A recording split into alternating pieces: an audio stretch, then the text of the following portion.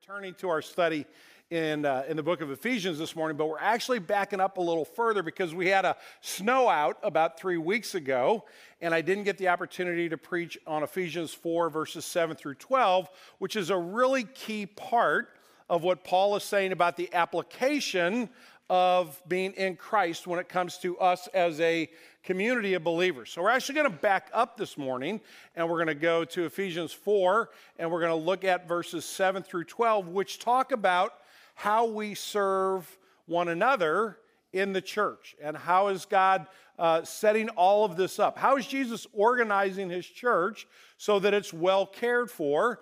Because there are a variety, even in just this one service, we have 3 services on Sunday morning. In this group alone, there's a wide variety of gifts, there's a wide variety of talents, and there's a wide variety of life experience. And so what somebody sitting over here really loves to do might be the very thing that this person says, please don't ever ask me to do this. But then we might think, well, then there's nothing for that person to do. No, they just have different gifts. They have different abilities. And so we need to see all of them working together in order to strengthen the body of Christ. So some people actually have the gift of speaking and of teaching and of sharing with others. And that's not an age thing. Now, you can maybe get better with it as you get older, but some people have that gift. And we have a young man in our congregation who is in first grade who about 2 months ago approached me and he said, I would like to preach a sermon. And I said, I think it would be great if you preach a sermon. We talked a little bit. I'm like, I think you've got some of that gift in you, and we'd like to encourage it, and we'd like to support it. But I said, now, a sermon is not just about what you want to stand up and talk about. The sermon's about the Bible. So when you're ready, take a look at the Bible, and when you have something that you want to say from the Bible, let me know. And it could be 2 weeks from now, or it could be 2 years from now, or 5 years. That's up to you. But when you think you have a sermon, I'd like for you to be able to use your gift for the benefit of our congregation. So Jackson Drew is ready to share his sermon. Jackson's going to come up, and he's going to share. And what I'm going to do, we're going to kind of team do this together. So I'm going to read the verses that are the theme verses for Jackson's sermon. Jackson's sermon this morning is about giving and about generosity. And before I read the verses, I just want to remind you, when you read your sermon, make sure you speak up good and loud, okay, so everybody can hear you. Because sometimes they kind of don't maybe want to hear you, so you got to really make sure that they hear. Okay, so I'm going to read the verses, and then you're going to give your sermon. So out of Proverbs chapter 28, hear the word of God. Whoever gives to the poor will not want, but he who hides his eyes will get many a curse. Then in Mark's gospel, where Jesus is in the temple and he sees something and he wants to share with his disciples. So Jesus sat down opposite the treasury and watched the people putting money into the offering box.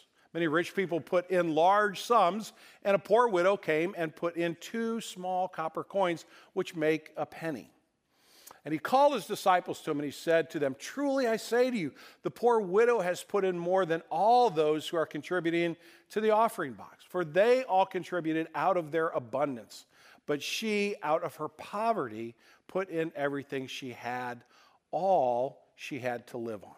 All right, share your sermon with us. Yesterday I saw a poor man. I gave him money and thought kindly. My mom gave him granola bites. He was grateful.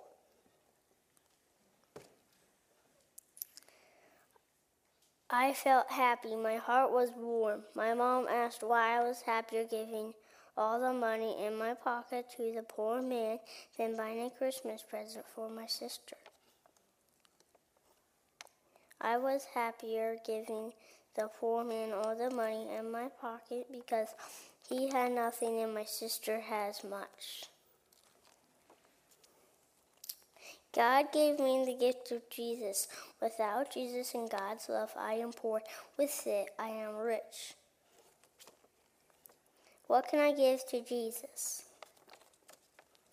I can give him thanks. I can shout for joy for Jesus. I can sing to him. I will give him my heart. Very good.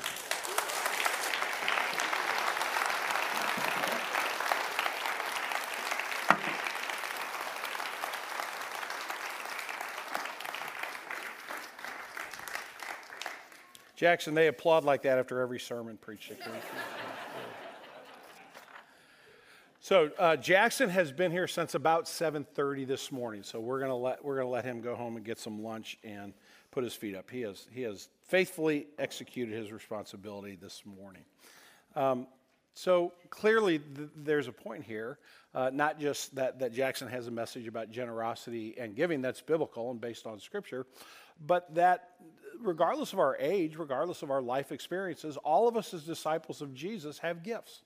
We have abilities. Now, again, there probably 3/4 of the room would say, please don't ever put me up in front of the congregation. That's not my gift. And I get that, and I understand that. I say things like, please don't make me a Stephen minister. I don't have the gift of mercy. You don't make me a kindergarten teacher. I'm pretty sure I wouldn't be very good at that. But there are other areas in which I can serve. There are other areas in which you can serve. And what Paul is trying to teach us this morning is that's all ordained by the Lord Jesus. It's organized by the Lord Jesus, and we're equipped by the Lord Jesus. Therefore, we can have confidence and we can serve one another by building up the body of Christ. So Ephesians chapter 4, verses 7 through 12, hear the word of God.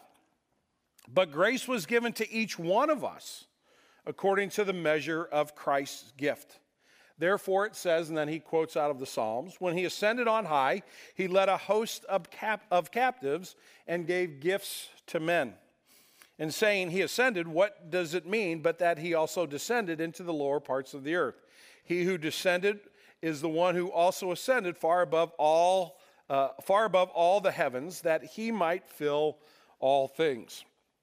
And he gave the apostles, the prophets, the evangelists, the pastors and teachers to equip the saints for the work of ministry, for building up the body of Christ. This is God's holy and perfect word. To him alone be glory. Let's pray for a moment. And as we begin, I'm going to ask you to take a moment of silent prayer and in your own heart, ask the Lord to speak to you this morning. Let's pray.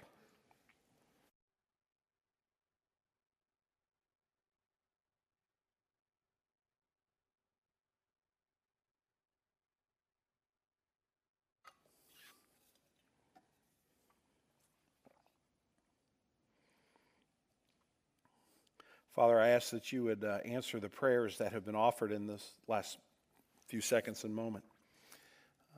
Lord, we do come from a variety of different life experiences, not just over the years, but over this last week. And so, Father, some I'm sure are coming hurting and sad. Others may be filled with joy. Some may be just extremely tired of winter and longing for spring. Lord, some come with financial issues, with family challenges. Lord, some of us come feeling like we're on top of the world, and others of us feel like we're carrying the weight of the world. Lord Jesus, I thank you that you know each and every one of us, and that your grace is there for all who call on the name of the Lord. So as we talk about what it means to be a collective group of disciples following you, and what that looks like, and where we put our energy and our effort and our time, we pray that you would teach us, that you would instruct us, that you would give us your word of life, that we would follow you as you lead us. Lord Jesus, forgive my sin. Please don't let me be a hindrance to your teaching this morning. We pray in your name. Amen. I think Paul is pretty direct and pretty clear here. For our spiritual family to grow and mature, every disciple needs to play their part.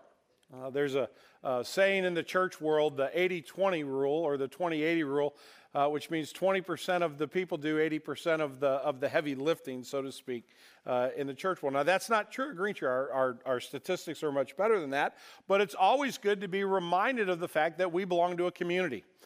In a day and age in which we live, in a culture in which we live, which makes it all about the individual and what I think I want or I need, it's good for us to go back to Scripture and remember that in God's design, yes, we are important to God. We're individually important to the Lord Jesus, but he also saves us to be part of a community, to play our part. And so the question that I hope every disciple of Jesus will ask themselves this morning is something along the lines of, am I fulfilling my role in the kingdom of God? And if I'm not, how do I discover what that ought to be, and how do I amend my life accordingly to create some parameters, whether it's time or other resources, so that I can be faithful in the calling that God has placed on my life?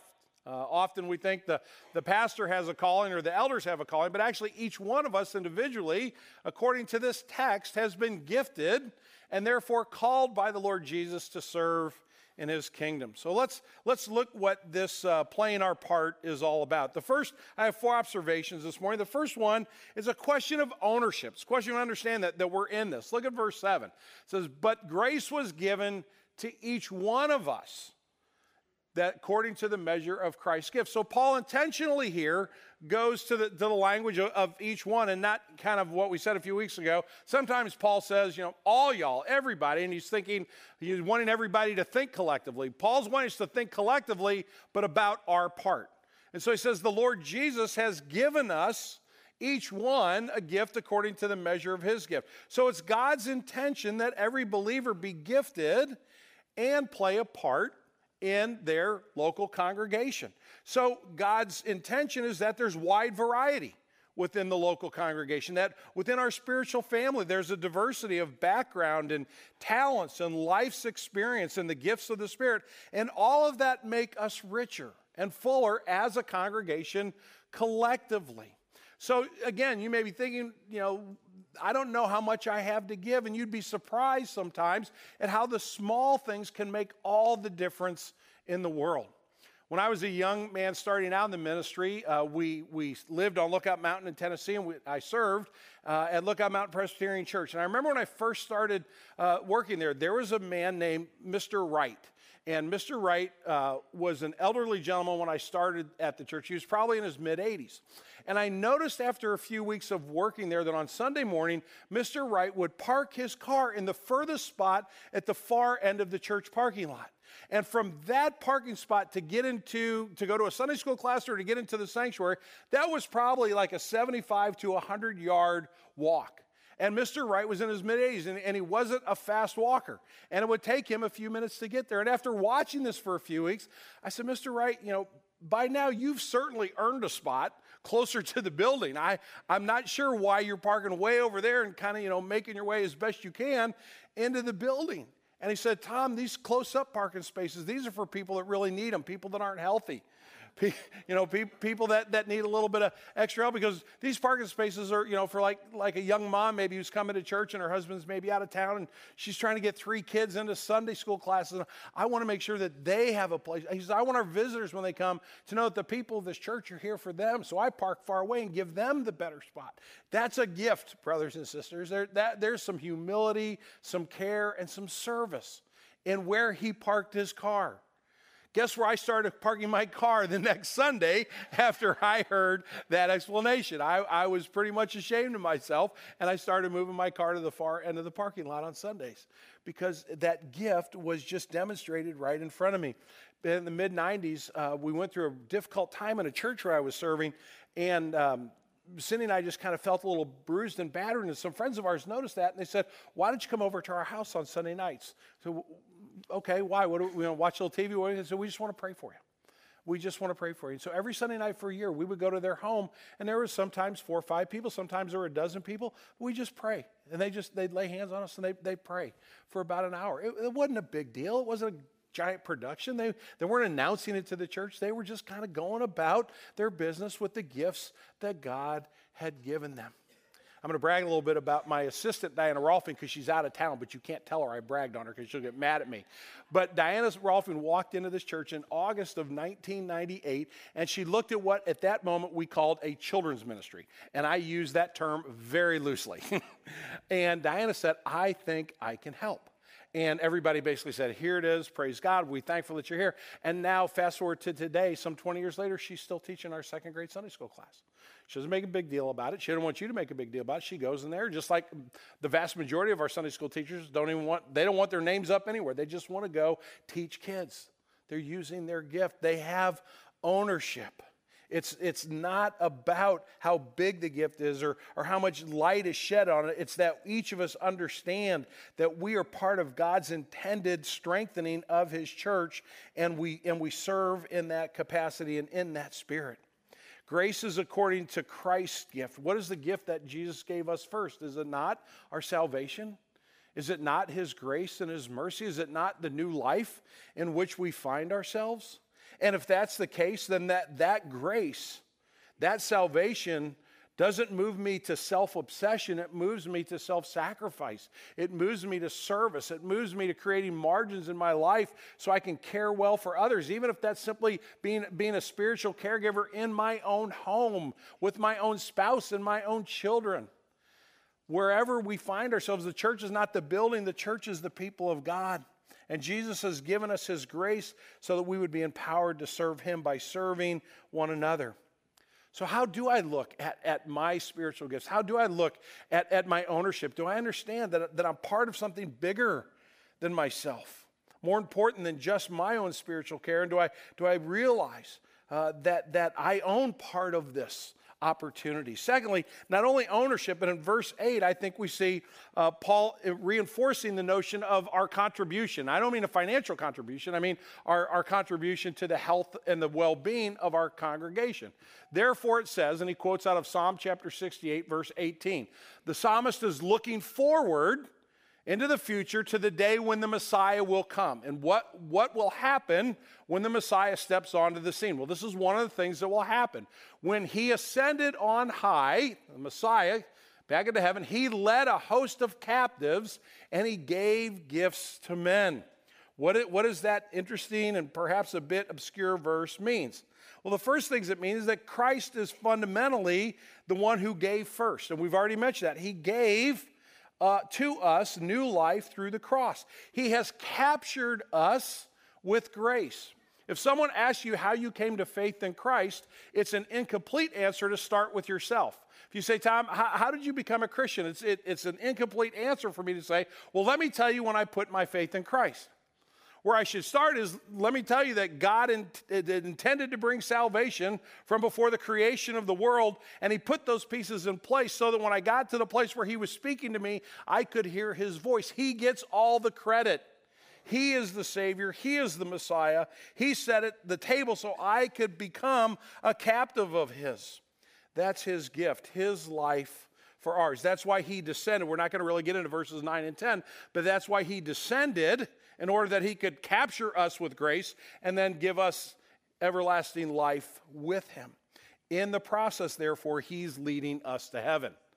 He led a host of captives. He's in charge. He's the boss. He's the one who is leading this procession, not the pastor, not the elders, not anybody other than the Lord Jesus Christ. The first duty of an elder, we learn this when we're young and we learn this in training in order to become elders. One of the first duties of an elder is to seek to know the mind of Christ.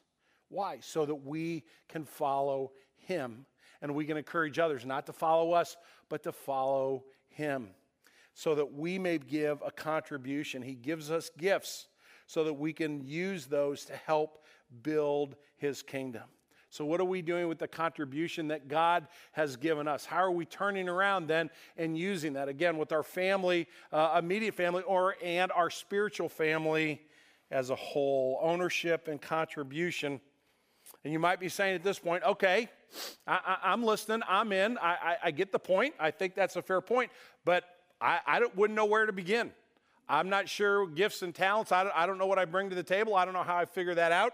I don't know that I'm prepared to serve. And that's where the passage takes us next. It says this, that Jesus, he gave the apostles, the prophets, the evangelists, the shepherds, and the teachers to do what? To equip the saints.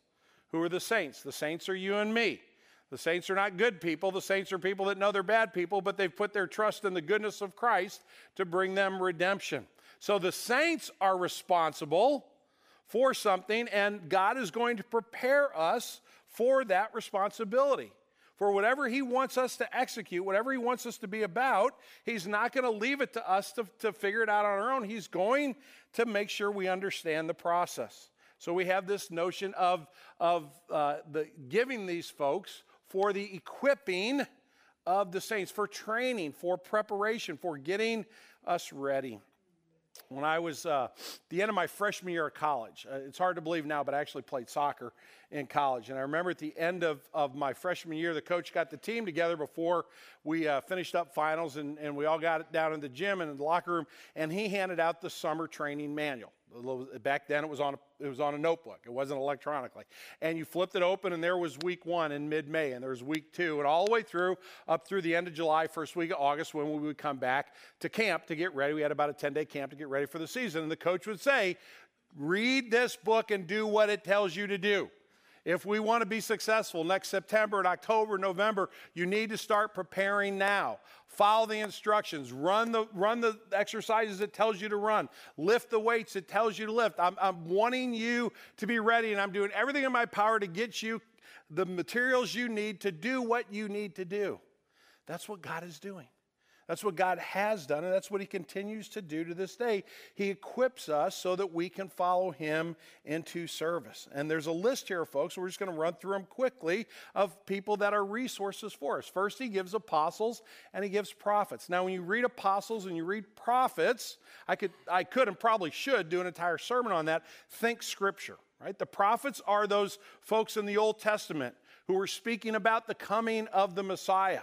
So a lot of them are found towards the second half of the Old Testament. You get into Isaiah and Jeremiah and Ezekiel and Daniel and Hosea, Joel, Amos, Obadiah, Jonah, Micah, Nahum, Habakkuk, Zephaniah, Haggai, Zechariah, Malachi. When you get to those books in the back of the Old Testament, those are the prophets. And when you read those prophets, they speak about the sin and the brokenness of the world, in particular in the nation of Israel, but it's bigger than that. And then they talk about the promise of God's coming and bringing redemption. Why do we have that message? So that the saints would have hope. So the saints would realize that God has a plan and that he's in control. And then we read the apostles. We come to the New Testament, the eyewitnesses of Jesus, those 12. And then we lost Judas at the end of Jesus' life, but then we were given the apostle Paul later on to fill that gap. And that's the New Testament. And so we have the Word of God to read and to study and to prepare. And everything I'm telling you this morning, you can find in Scripture. Those are the apostles and the prophets. But we also have, in every generation, we have evangelists. An evangelist is a person who just can't wait to tell one more person about Jesus. An evangelist comes in there and looks at this group and they say, okay, probably most of you are Christians, so that's great, but if any of you aren't Christians and you want to know about Jesus, you're the people I want to talk to. I don't want to spend time with fellow disciples so much. I want to go talk to people that don't know Jesus. And that's what fires them up. That's what motivates them. In my generation, on TV, Billy Graham was the quintessential evangelist. He didn't have a church in one spot. He went from stadium to stadium to stadium all over the globe with one message: Jesus is Savior and Lord. Have you put your faith in him? That's the evangelist. Now, you could be talking to 10,000 people, or you could be talking to one person, but that evangelist, the evangelists within Green Tree Community Church, are here to equip the rest of us who maybe don't have that gift to a spiritual sensitivity that says it's not all about us, it's about people that don't yet know Jesus. That's part of our equipping. And then we have preachers. We have people that stand up here on Sunday morning and throughout the week they serve on a regular basis, and they do serve in one congregation. They do serve in one spot for some amount of time, maybe for a shorter amount of time or a longer amount of time. But they're there to shepherd, they're there to care, they're there to listen and to try to impart God's word in one particular local setting. They're there to exhort. They're there to encourage. They're there to challenge. These folks are given so that you will be able to serve the Lord Jesus and serve his church. And then at the end of the list there, although it's not necessarily that they're less important, but at the end of the list there we have the teachers. And the teacher is a little bit nuanced there. I'm much more of an exhorter than I am a teacher. The teachers are the ones who are experts in certain areas. They're perhaps a bit more of a specialist, and they're the ones that can really instruct us. They're the ones that can take a certain part of Scripture and really bring it home. So they're teachers that understand prayer, and they can teach us about prayer. Maybe a little bit better than the pastor can, because they've really have dove into it. Or someone could teach us a little more about how to share our faith with others. They're kind of nuanced in that they have some expertise. So I know we don't want to, but we're all thinking about the Super Bowl, right? And it's kind of it's a lousy week to be in St. Louis. Who are you gonna root for? The cheaters or the leavers? I mean, you kind of got either. Somebody said we ought to cheer for Buffalo wings that we're going to snack on during time. But I got to thinking about this idea of teachers and this idea of kind of being a specialist. And I thought to myself, I wonder, you see all these guys on the sideline. I wonder how many coaches the average NFL team has. And now you can Google anything. So I Googled that. And I spent about a half an hour digging into this. So I took the first one, which just was in alphabetical order. I took the Buffalo Bills. So we're going to talk about the Buffalo Bills for a second. By the way, they were 6-10. So we're not talking about quality of staff. We're talking about quantity of staff. And they're kind of in the middle. There's some teams that have a few more coaches and some that have a few less. So they're a good example. How many coaches do you think the Bills have? 30? 27? 20? 25 coaches. That's there are 52 players on a team, so that's about two. Think if we had one pastor for every two people in this church. Not a good idea. But listen to some of this expertise. So you have the head coach, but then offensive coordinator, quarterbacks coach, running back coach, wide receiver coach. Wide receivers, did Isaac Bruce just not get totally ripped off again? That's absolutely ridiculous. Tight end coaches, offensive line coach. He didn't get in the Hall of Fame in case you didn't see that news. Assistant offensive line coach, offensive assistant, offensive quality control, defensive special projects. Defensive coordinator, defensive line, assistant defensive line, linebackers, defensive backs, safeties, defensive assistant, defensive quality control assistant linebackers, special teams coordinator, assistant special teams, head strength and conditioning, assistant strength and conditioning, assistant strength and conditioning assistant. We're just putting it in different order. 25 coaches to win 6 football games. God has given experts to his church that know a little bit of something about being a linebacker, being an offensive tackle, being a punter, right? So we have people that know something about evangelism. We have somebody that says, you know what, I want to make sure that Green Tree has a great Stephen ministry so that people are cared for when they're hurting. Somebody else says, I love music. I'm passionate about music. I want to make sure that the songs we sing on Sunday morning are engaging and spiritually enriching the people of God. We have other people say, I want to stand at the door and say hello, so I don't want anybody to get to this room without them having somebody with a smile on their face greet them and say hello to them. Somebody else says, I want to go downstairs and I want to teach kids in Sunday school. And we have these areas of expertise and the teachers bring that out and they reinforce it to get us ready, to prepare us for what? And that's our fourth observation, this text this morning, verse 12. To equip the saints for the work of the ministry, for the building up of the body of Christ. Just 2 quick thoughts here. The first one is in that phrase, work of ministry. While that's a descriptor, I want to suggest, and it's only a suggestion, but I want to suggest that that's talking to us about tone. How many of you, when you think about church, think about work? How many of us, when we think about our spiritual family, think about a contribution of effort in order to build up the church? Most of us, if we're honest as Americans, think about what church does for us. And I'm not trying to be mean this morning. That's just, we're kind of hardwired that way in the United States. And the Bible wants us to think in a radically different direction. The Bible, the Lord Jesus wants us to understand that our church is only as healthy as our contribution, and our contribution, therefore, needs to be intentional. It needs to be a mindset, and it needs to be given, it needs to be worked on in order for the entire community to benefit. The second thought here is in that notion of building up the body of Christ. That's where our effort is expended, and that's the goal, that I would do my part to help the community to which I belong in the Lord Jesus grow and mature. So where do you go from here this morning? Some of us, I know a lot of you guys are already involved in ministry. You know what your spiritual gifts are. And for you all, what I want to encourage is just kind of a pat on the back and say, keep going. And if you kind of feel like you're drifting from where you ought to be serving, any number of us would be more than willing to help you. A lot of what I'm going to talk about is in Pastor Daryl's corner of Green Tree Community Church. And I know he and his team are well. I introduced Diana Simone Pietri, who was in the first service. So I actually had Diana stand up so folks could see her. But Pastor Daryl's team stands ready to help you understand your spiritual gifts and to grow in them. So if you think maybe it's time for a change, let them know.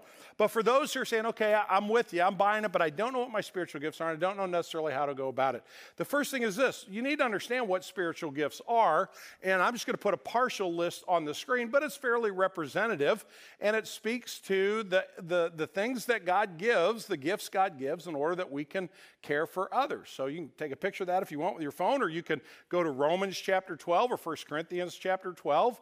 But serving one another, administration, hospitality, someone with discernment, just the ability to kind of think through things and make wise decisions. All of those are gifts that God gives. Now, how do you figure out if you don't know what your spiritual gifts are? What do you do with that? Well, we have a page on our website that can actually help you do that. So if you go to our Green Tree Church website and you click in, spiritual gifts, here's what's going to happen. This is so cool. He's actually doing this, kind of putting this out, as we're going through it. So this page pops up on our website, and you can actually take a spiritual gifts inventory. And when you get done with it, you'll look at it and it'll say, you seem to have the gift of leadership or the gift of hospitality or the gift of teaching. And when you look at it, I think you're going to go, yep, that kind of sounds right. Now, what do I do with that? Now, where do I go?